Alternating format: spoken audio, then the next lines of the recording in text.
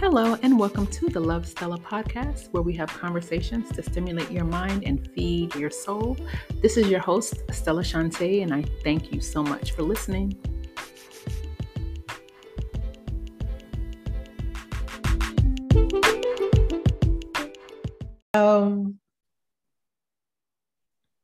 Hello, and welcome back to the Love Stella podcast. Today we have our dear Dr. Duru taking over.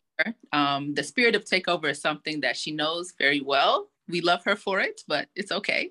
And she's going to kind of be turning the tables and interviewing yours truly. So, Dr. Duru, over to you. Hello. So, yes. Let me start by introducing myself. My name is Chioma and I am a doctor, yes. I'm one of Stella's, I like to think I'm one of Stella's oldest friends. And recently I challenged her on a very sensitive matter, and she obliged me because you don't really have a choice with me sometimes. Anyway, today I have asked Stella, and she has kindly agreed to talk to us about what is probably a life-changing event that I don't think she has shared much about ever. And I'm hoping that this conversation can be helpful to somebody out there, because I think it's a very important conversation to have. So let's get right into it. A few years ago, Stella told me that she had been diagnosed with something, and I'm going to let her tell us what her diagnosis was. So Stella, what is it you were diagnosed with? Okay, thank you very much. Yes, I was diagnosed with cervical cancer. That's the short answer. I found this out on the day of the naming ceremony of my second daughter. So it was very, very wild. My children are very close in age, and this day was a great day because they slept at the same time with not a lot of drama. So they were sleeping. I was resting, not really sleeping yet. And I got a call from my obstetrician. And the birth of my second daughter was a very emotional birth. I was completely alone. This was high COVID time, completely alone. It was basically a natural birth. Because obviously I'm talking to a physician. By the time they did the epidural, it was late in the game. So it didn't take.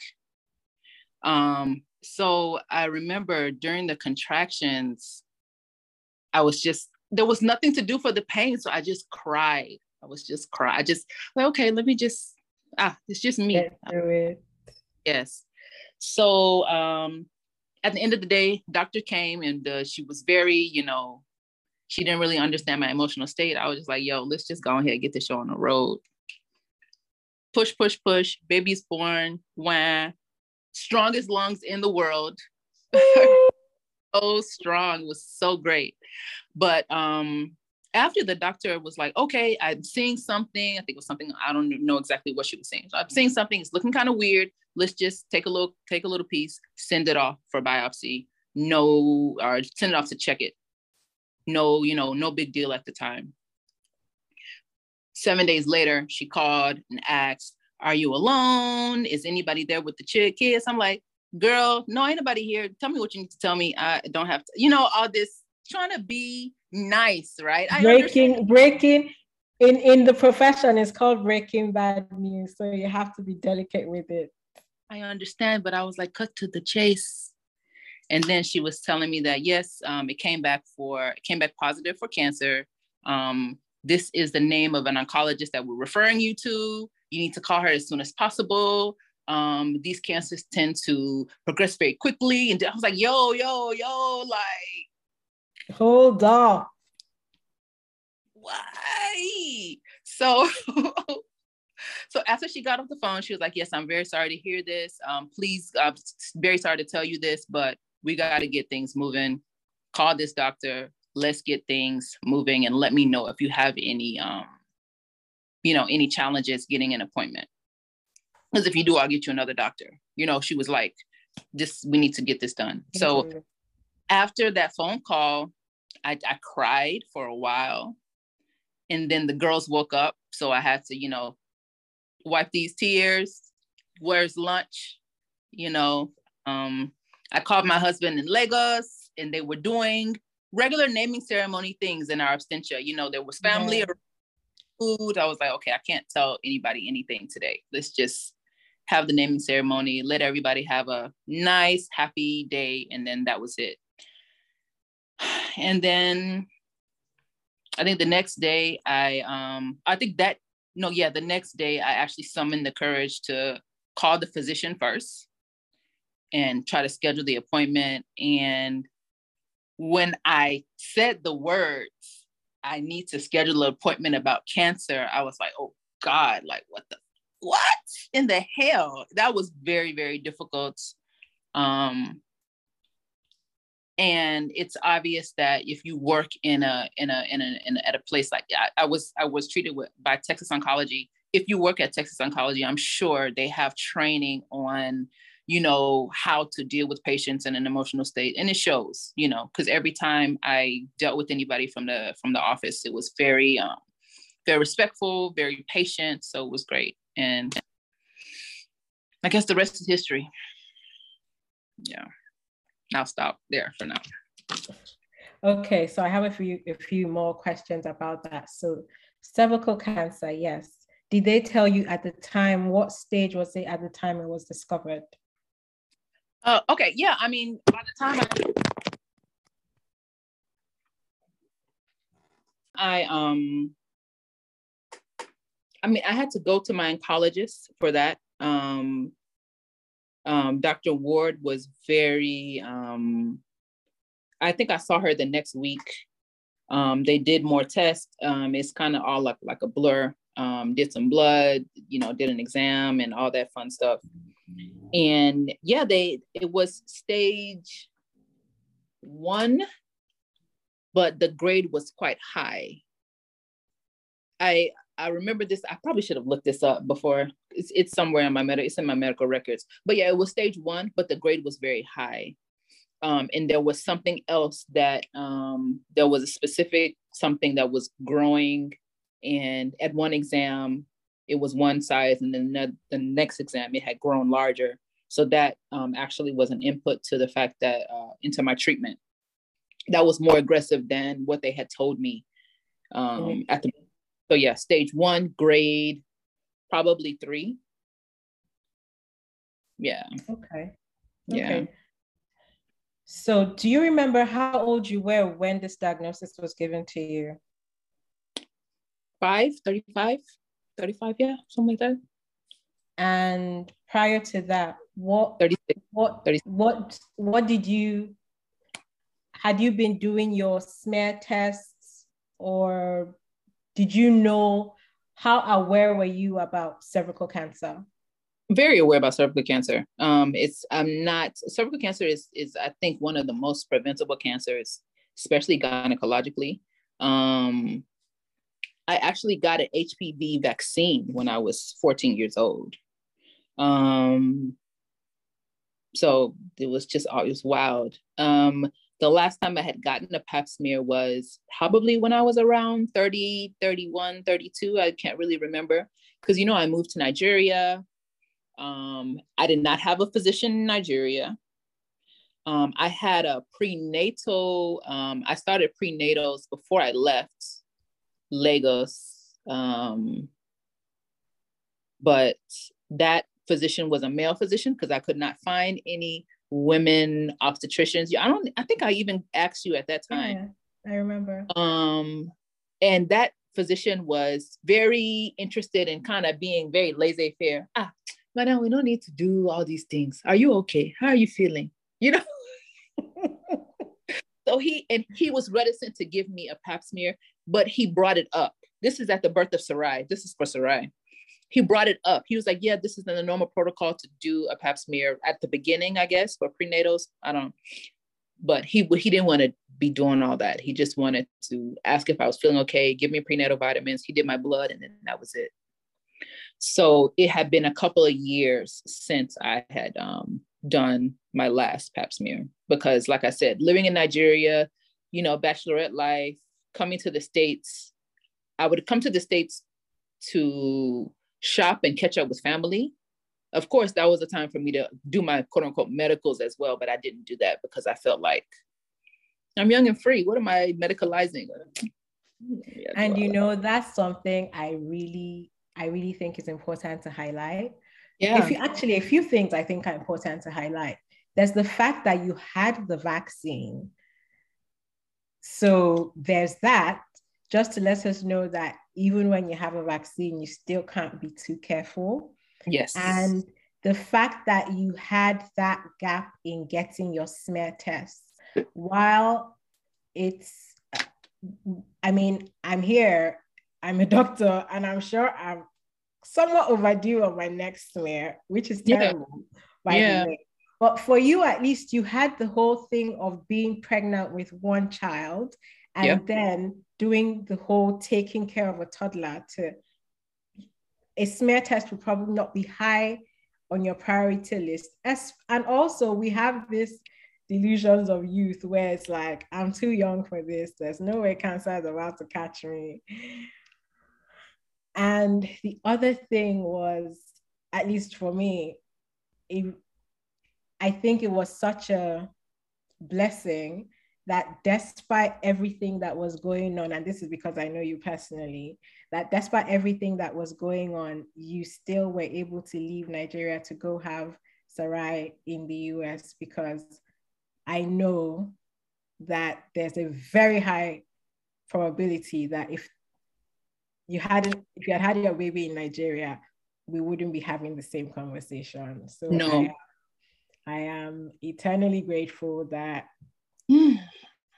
we dragged ourselves to the US. Ourselves, yes. The units. Yeah, it's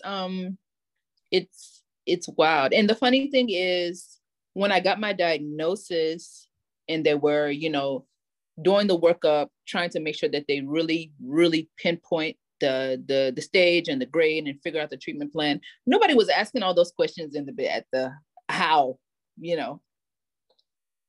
No, it's okay, it's here. What are we going to do? Yeah, and but I think now in retrospect, it's really important to the how will never be complete, right? Because there are always other reasons, right? But those two key things that you highlighted in terms of me actually having the vaccine and then not having a pap smear for a while are very, very key. And I think that especially the pap smear, I think that that's very, very important, because I know there's a lot of young women like myself that probably, just like you said, it's not a high priority. We take our health seriously. We feel like we're responsible people, and life just starts lifing, and then you find yourself just always on go.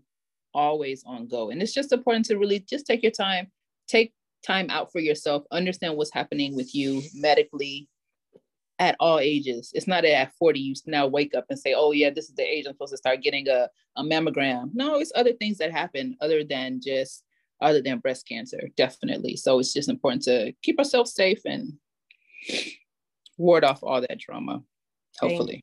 Thank you very much for sharing that. Now, you got this diagnosis right after you had your second child. Yes. And your first child was a toddler as well at the time, if I remember correctly. Yeah. So what was it like for you juggling all of this while trying to be the best mom of two very young children? Yeah, it was very, very difficult. It was very, very difficult. It was something that was Yeah, it was a very, very dark time.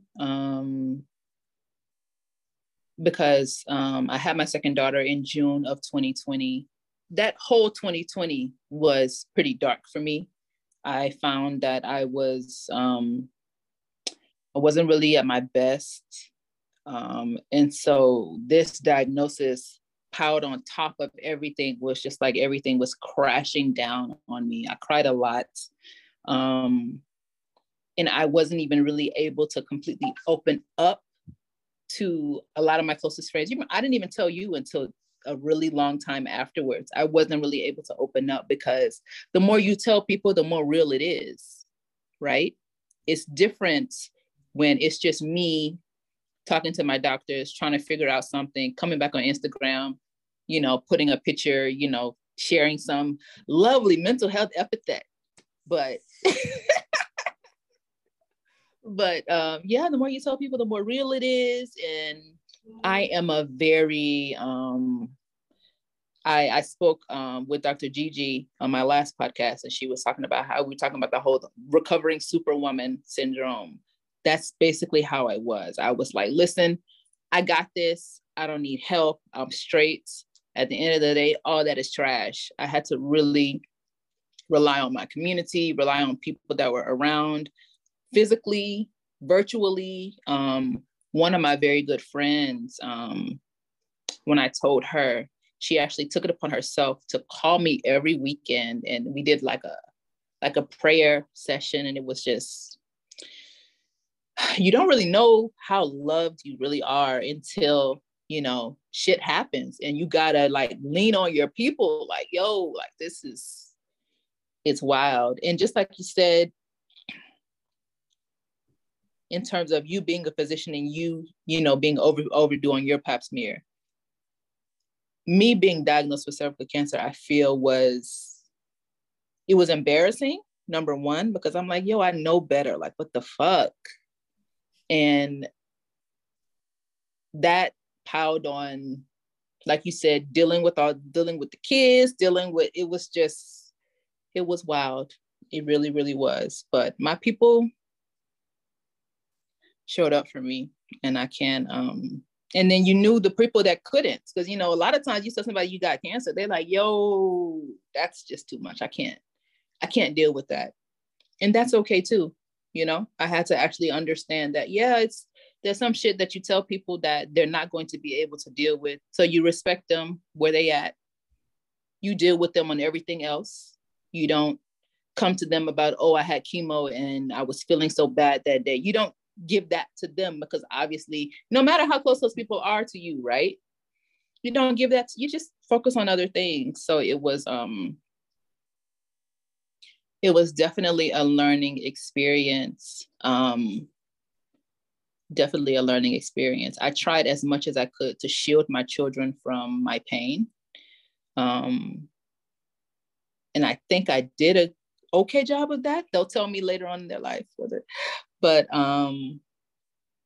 yeah, I tried as much as possible. But when mommy couldn't go out to play, they were okay. And I had a really nice apartment then. It was a 1-bedroom apartment in Houston, but I had a lot of space.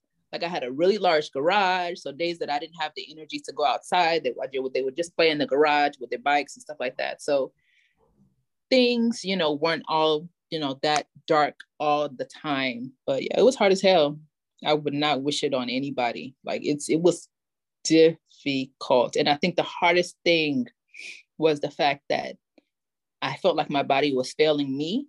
And so by the fact that it's failing me, it's failing my children. Because obviously chemo, breastfeeding is over with. Like, that's it.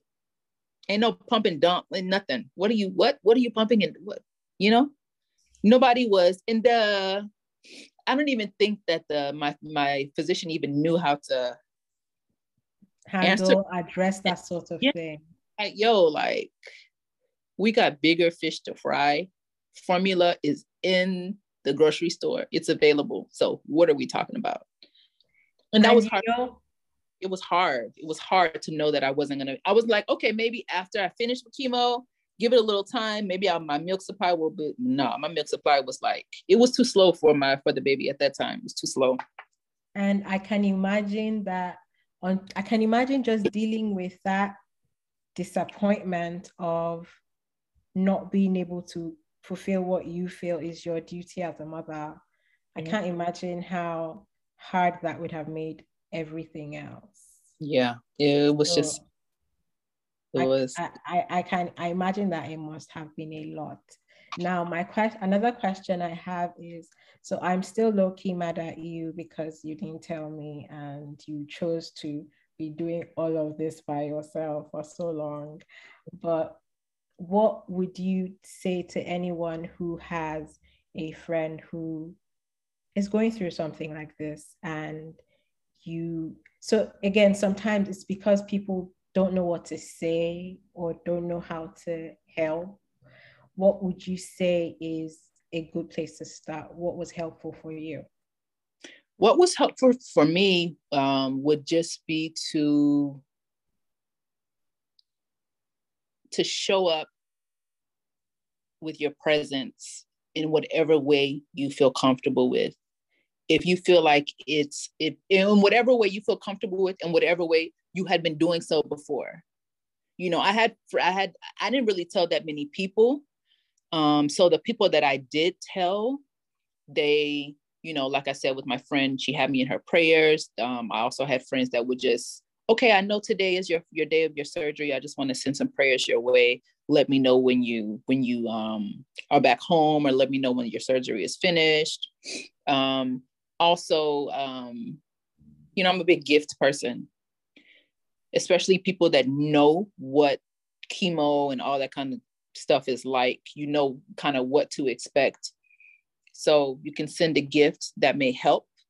The first person I called that was a physician was my big sister, Dr. Nicole Lee Plenty. She's a maternal fetal medicine specialist, badass physician, like she's awesome. So I was calling her because I was like, I want to get a second opinion. I was trying to go to MD Anderson and do all this big. She was like, Stella, what? You're wasting your time. Do the surgery and move on with your life. You know, like she really put it to me straight, because there was a point where I was like, I don't want to do the surgery, whatever.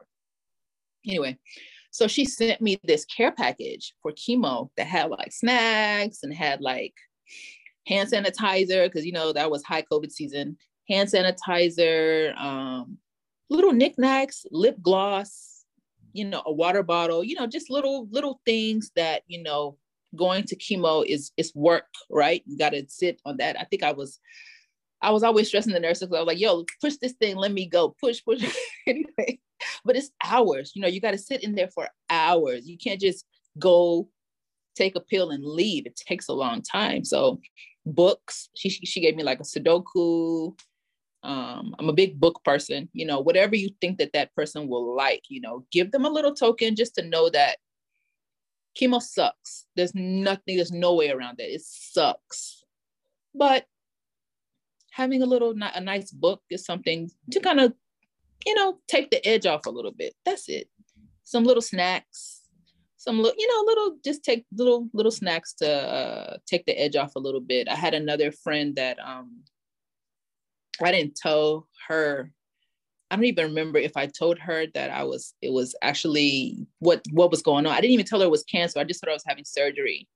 My friend Vanessa, and she sent food down for me and the girl. She just sent a case of rice, and not a case of a pan of rice and stuff like that. So different things that you know that, okay, this person is going to be down for the count for a little bit. So things that will make life easier for them.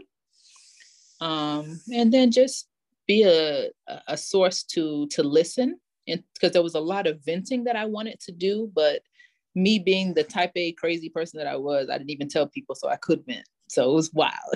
It was wild. Don't mind me. Like I said, it's just, it was a big lesson to myself in terms of letting people love you. And that's not something I've ever really been good at. So yeah. I don't even think I told my mom until very late. Very late. Yeah, Stella, very weird. Very weird, Stella, very weird. Okay, so I want you to tell us a bit more about the treatments because not Sure. many people know what kind of treatments are available for something like cervical cancer. So, what treatment options were offered to you, and what kind of helped you decide what to go with? Okay, so in terms of treatment options, they were talked about surgery, talked about chemo, talked about radiation. I understood that the amounts or the types of the chemo and radiation would vary depending on the severity of, of my cancer. And the first thing off top was surgery, hysterectomy, straight up. We don't have time to be doing all this. Oh, let's just see if we need it later on. And I had looked up the survival cervical cancer with hysterectomy and without. The numbers told me what to do. Simple. Let's start there. Okay. There was a point where I think that this is also something kind of interesting to note. When I went to Texas Oncology, the nurse, who was very, very nice, was suggesting, was asking me how I was dealing with things, was asking me if I have a therapist. At that time, I had stopped seeing my therapist. But she suggested I joined like cervical cancer survival groups and all that kind of stuff. I was like, it's a no for me. I was very reticent to kind of dive too deep into that world because I then felt that I would be dealing with things from an emotional point of view. Because of course, when somebody else tells you their story, you empathize with them, you put yourself in their shoes and you start, oh, okay. And meanwhile, you were just trying to rationalize it away. Yeah. And it's like, no, I can't, let's just surgery, no surgery, hysterectomy, no hysterectomy. What is the case survival? 5 years, 10 years, 15 years. The numbers told me what to do. Cut and move. In terms of chemo, I had 10 weeks of chemo. They told me the specific medication and the mix and all that kind of stuff. I looked it up, saw the side effects. Horrible side effect profiles. Don't look it up. It's you're wasting your time. Horrible. And then radiation. Radiation was intense. It was very intense, very, very intense. I think I had to go to radiation every day for, I don't know how many weeks. I think 8, 7, 10 weeks, something, but it was intense. It was like, yo, like I got to know those radiologists like the back of my head. Hey, what's up? How you doing? How's your family? Y'all going to see the pumpkins? Okay. Like really, it was wild. That was external radiation. And then I had a couple of rounds of internal radiation. The external radiation was right up the street in Sugar Land. I lived in Katy, Texas at the time. External radiation was right up the street in Sugar Land. And then I had to do 4 courses of internal radiation, which was all the way, if anybody that knows Houston, past NASA, like far. So I did that once a week for 4 weeks. And the last course of external radiation, or internal radiation, I'm sorry, was when I was able to ring the bell. And the nurse, I have pictures of me ringing the bell. I'll share those now. I've kept them for years. And the day that I rang the bell, the nurse was trying to play me. Like, hey, you can go. I mean, you're done. You can go. I'm like, girl, don't play. Where the bell at? Let's go ahead and get this going because I'm not doing all this. You know what I'm saying? I'm not ringing any bell. What are you? No, girl. Oh, I'm sorry. Yeah, I'm about to cuss. Don't play. I was like, no, where the bell at? Let's go ahead and get this popping. Let me know that this stage is over. That symbolism was very important to me. Very, very important to me. My grandmother was diagnosed with breast cancer. I forget the exact year. And I remember the day that she rang the bell. So it's like, we're fighters. I come from a family of fighters, and I want to, have a button in that period in my life that, yeah, I fought. I'm coming out on the other side. So don't worry, sorry. Okay, Stella. So what has it been like since then? Have you had to have, what kind of follow-up have you had to have? And yes, what kind of treatments, any further treatments, any further medical problems following that? The follow-up has been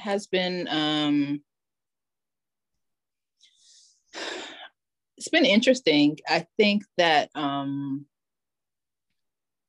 so my follow-up is every 3 months, but I think now I'm at the stage where I'm at every 6 months because it's been almost 2 years. And every time I feel as though it's just, another medical condition that I'm managing, it kind of hits me in the head that it's still serious. The last time I went to my appointments, I remember I told you it was around September 19th, I believe.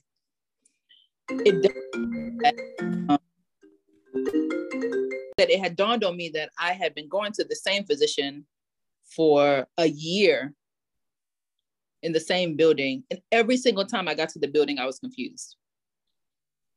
Every single time. Choma, this building is 4 stories. 1, 2, 3, 4.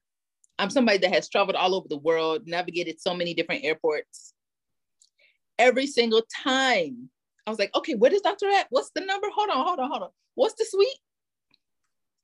So I think that I just get I get very discombobulated. I start to really get very, very anxious every single time I go to the doctor, every time.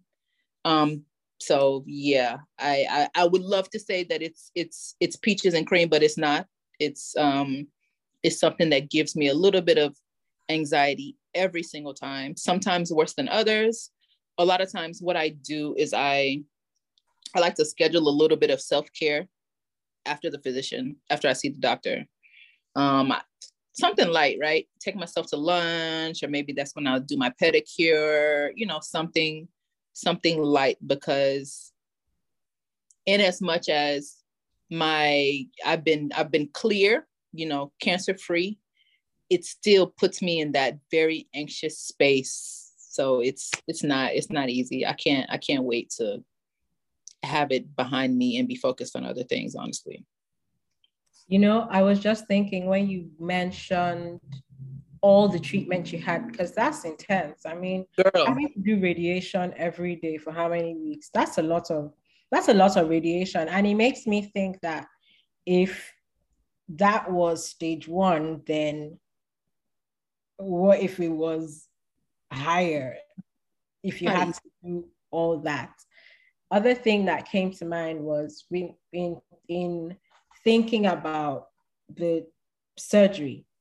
You said a hysterectomy. Now, for anyone who is not aware, a hysterectomy is basically taking out your uterus, i.e., your womb, i.e., you can't have children anymore.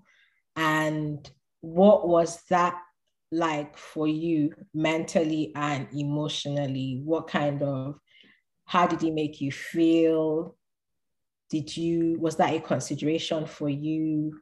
How does that feel now? It was difficult because I wanted more children. I wanted more children. I did. So it was a decision that I felt necessary, but still very emotional. I still get emotional till today. Sometimes when I see children, when I see babies specifically. Yeah, I can't say it's something that I've really been able to sit with, because when I really think about it a lot, I then look at my children and realize how grateful I am. And also, think about the fact that not having it would have been selfish. And I may have been, robbing them of a mother that can love them, raise them, make sure that they have, healthy, safe, prosperous future. And, when you juxtapose it like that, it's an easy decision. Yeah, But it's a no-brainer. yeah, but it's still, I wanted more children, at least one little baby boy, little baby. But yeah. Somebody for sunrise to terrorize. Wow. Well, Yeah. look, I mean, I'm glad I have my goddaughters. That's all. Exactly. I think that yeah, it's not easy though. I still have I still have my ovaries. So that's Oh something. yeah. Yeah, But that's I did, like I said, I didn't join any groups because I was like, listen, I'm not trying to wear cancer on my head, on my chest, and all that. Listen, let's just chill. But I did, when I was at Texas Oncology, I did read a couple of stories, and I realized there are so many women that have this diagnosis and have not been able, and were not, did not have any kids. And so you then are like, yo, like, Stelz, lead with gratefulness, focus on that, and then, just move on with that fact. Yeah. what do you think it was that kept you from joining groups? What is it? How do you feel about them that makes you think that it's not for you? I think that there's a level of vulnerability with sharing your story with absolute strangers that I didn't have yet. I wasn't able to share it with my friends, so I'm gonna share it with Sarah and them. Come on, let's just understand that everything is in stages. Everything is not for everybody. I think if I had it to do over again, I don't think I would have put it on Front Street. Because I think during this time we we learned about Chadwick Boseman and the fact that he died and nobody knew of his diagnosis, and everybody was damn near angry that, oh, how come we didn't know? Why? Come on now. Why would? It's difficult. It's difficult to wear such a serious vulnerability on your sleeve because the reactions are across the board. And a lot of times, who needs it? Who wants to be dealing? It's just too much. It's just too much. It's just too much. Support groups are great. I probably would join one now. I think that I have grown leaps and bounds in terms of my vulnerability. Definitely join one now, but I think that during that time, it was just I was dealing with a lot of things very intensely, and I felt like I was doing it alone. And I don't think that it was just for me at that time. So, but yeah, I probably would now.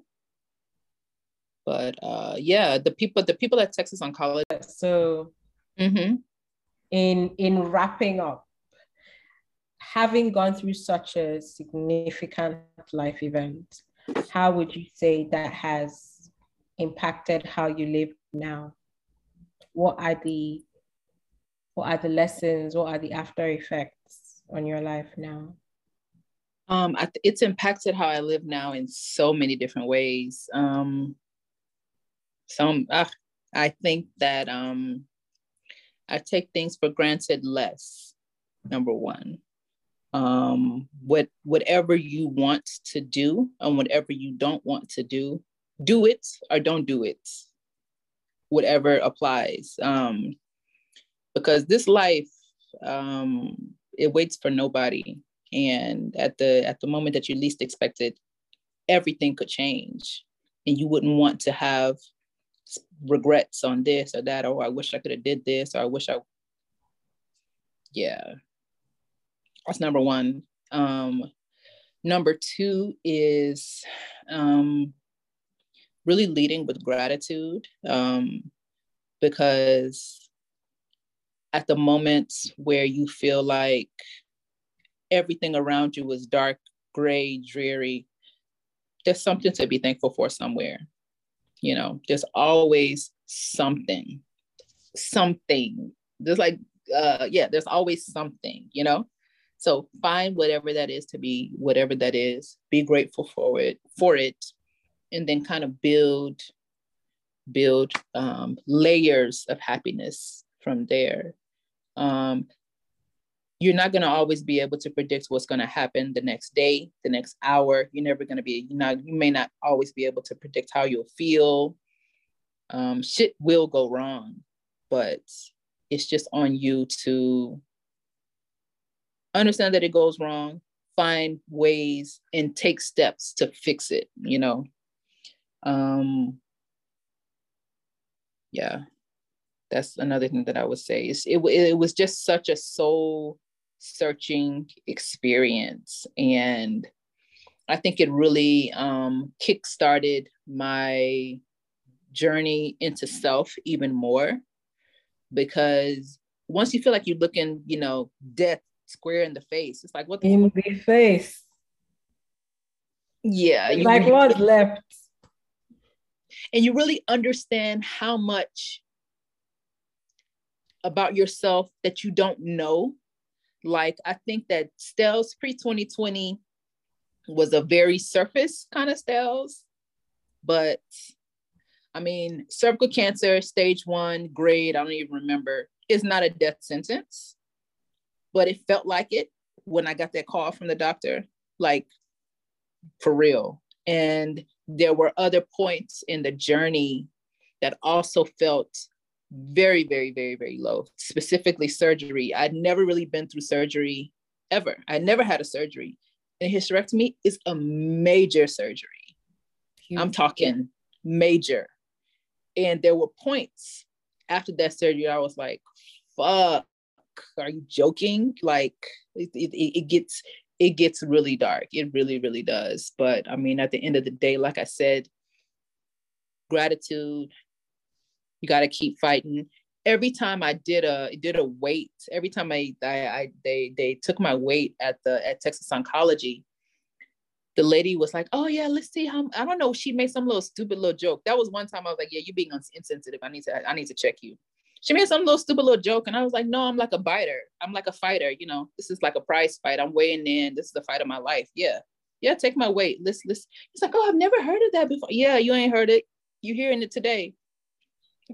Like all these little stupid little jokes. No, miss me with it. Don't really have the time.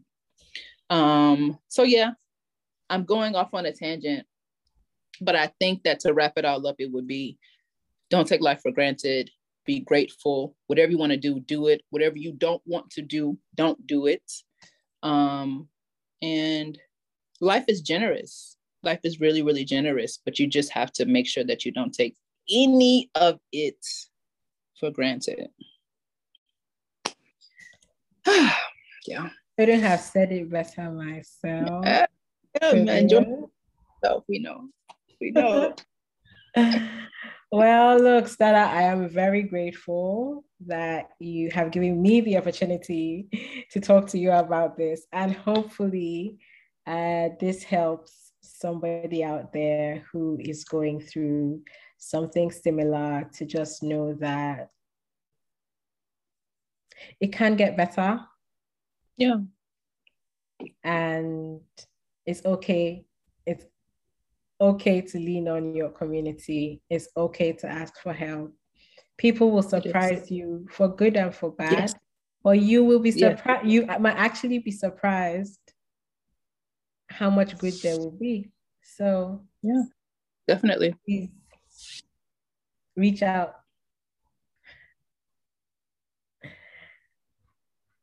All right then. Hopefully, I'll now let Stella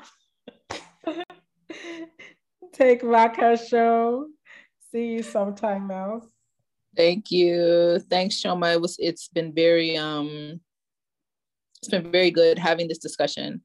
I was a bit anxious about it before. I'm not even gonna hold you. I was very, very anxious about it, but I feel like people need to know vulnerability is something that I'm working on. So here we are. Let's kick it on up. Mm-hmm. Bye. I'm signing out. I'm signing out. Bye. All right, this is Stella, the newly elected president of Vulnerability International. No, I'm joking. Thanks for listening to this episode. It was definitely much easier sharing this with a very good friend. Thank you so much, Choma, for really encouraging me in a compassionate way to share this story. Um, so, I guess just in closing, there's a book that I'm currently finishing reading. It is called Alchemy of the Heart by Elizabeth Clare Prophet. And it's basically a primer in how to give and receive more love, which is something that I definitely am challenging myself to do lately.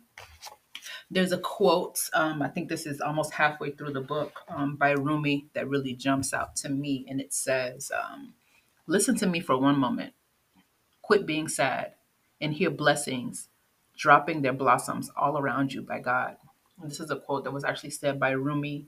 And it really kind of really sums up how to one way to really get through, really challenging periods in your life. And it's definitely something that I put on my screensaver from time to time just to put me in that mindset. So thanks for listening. Um, Another reason why I didn't really join the support groups, as I said in the episode, was that I didn't really want people to be feeling sorry for me, feeling bad for me. And the whole pity party aspect was something that I was rejecting vehemently, and I'm still rejecting it now. But in the interest of just transparency and vulnerability, that's kind of where I'm standing right now. So my story is one of survival.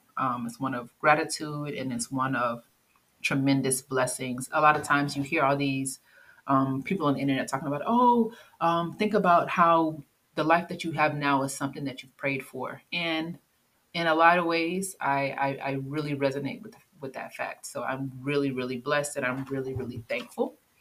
And the key takeaway from all of this is just love. Number one, love yourself, love your body. Make sure that you're getting your pap smear on time. Make sure that you're doing your breast exams. Um, Love one another. You really never know what anybody else is going through. So just lead with love, lead with kindness, lead with understanding, lead with gratitude, um, and lead with love. Thanks again for listening. Love, Stella.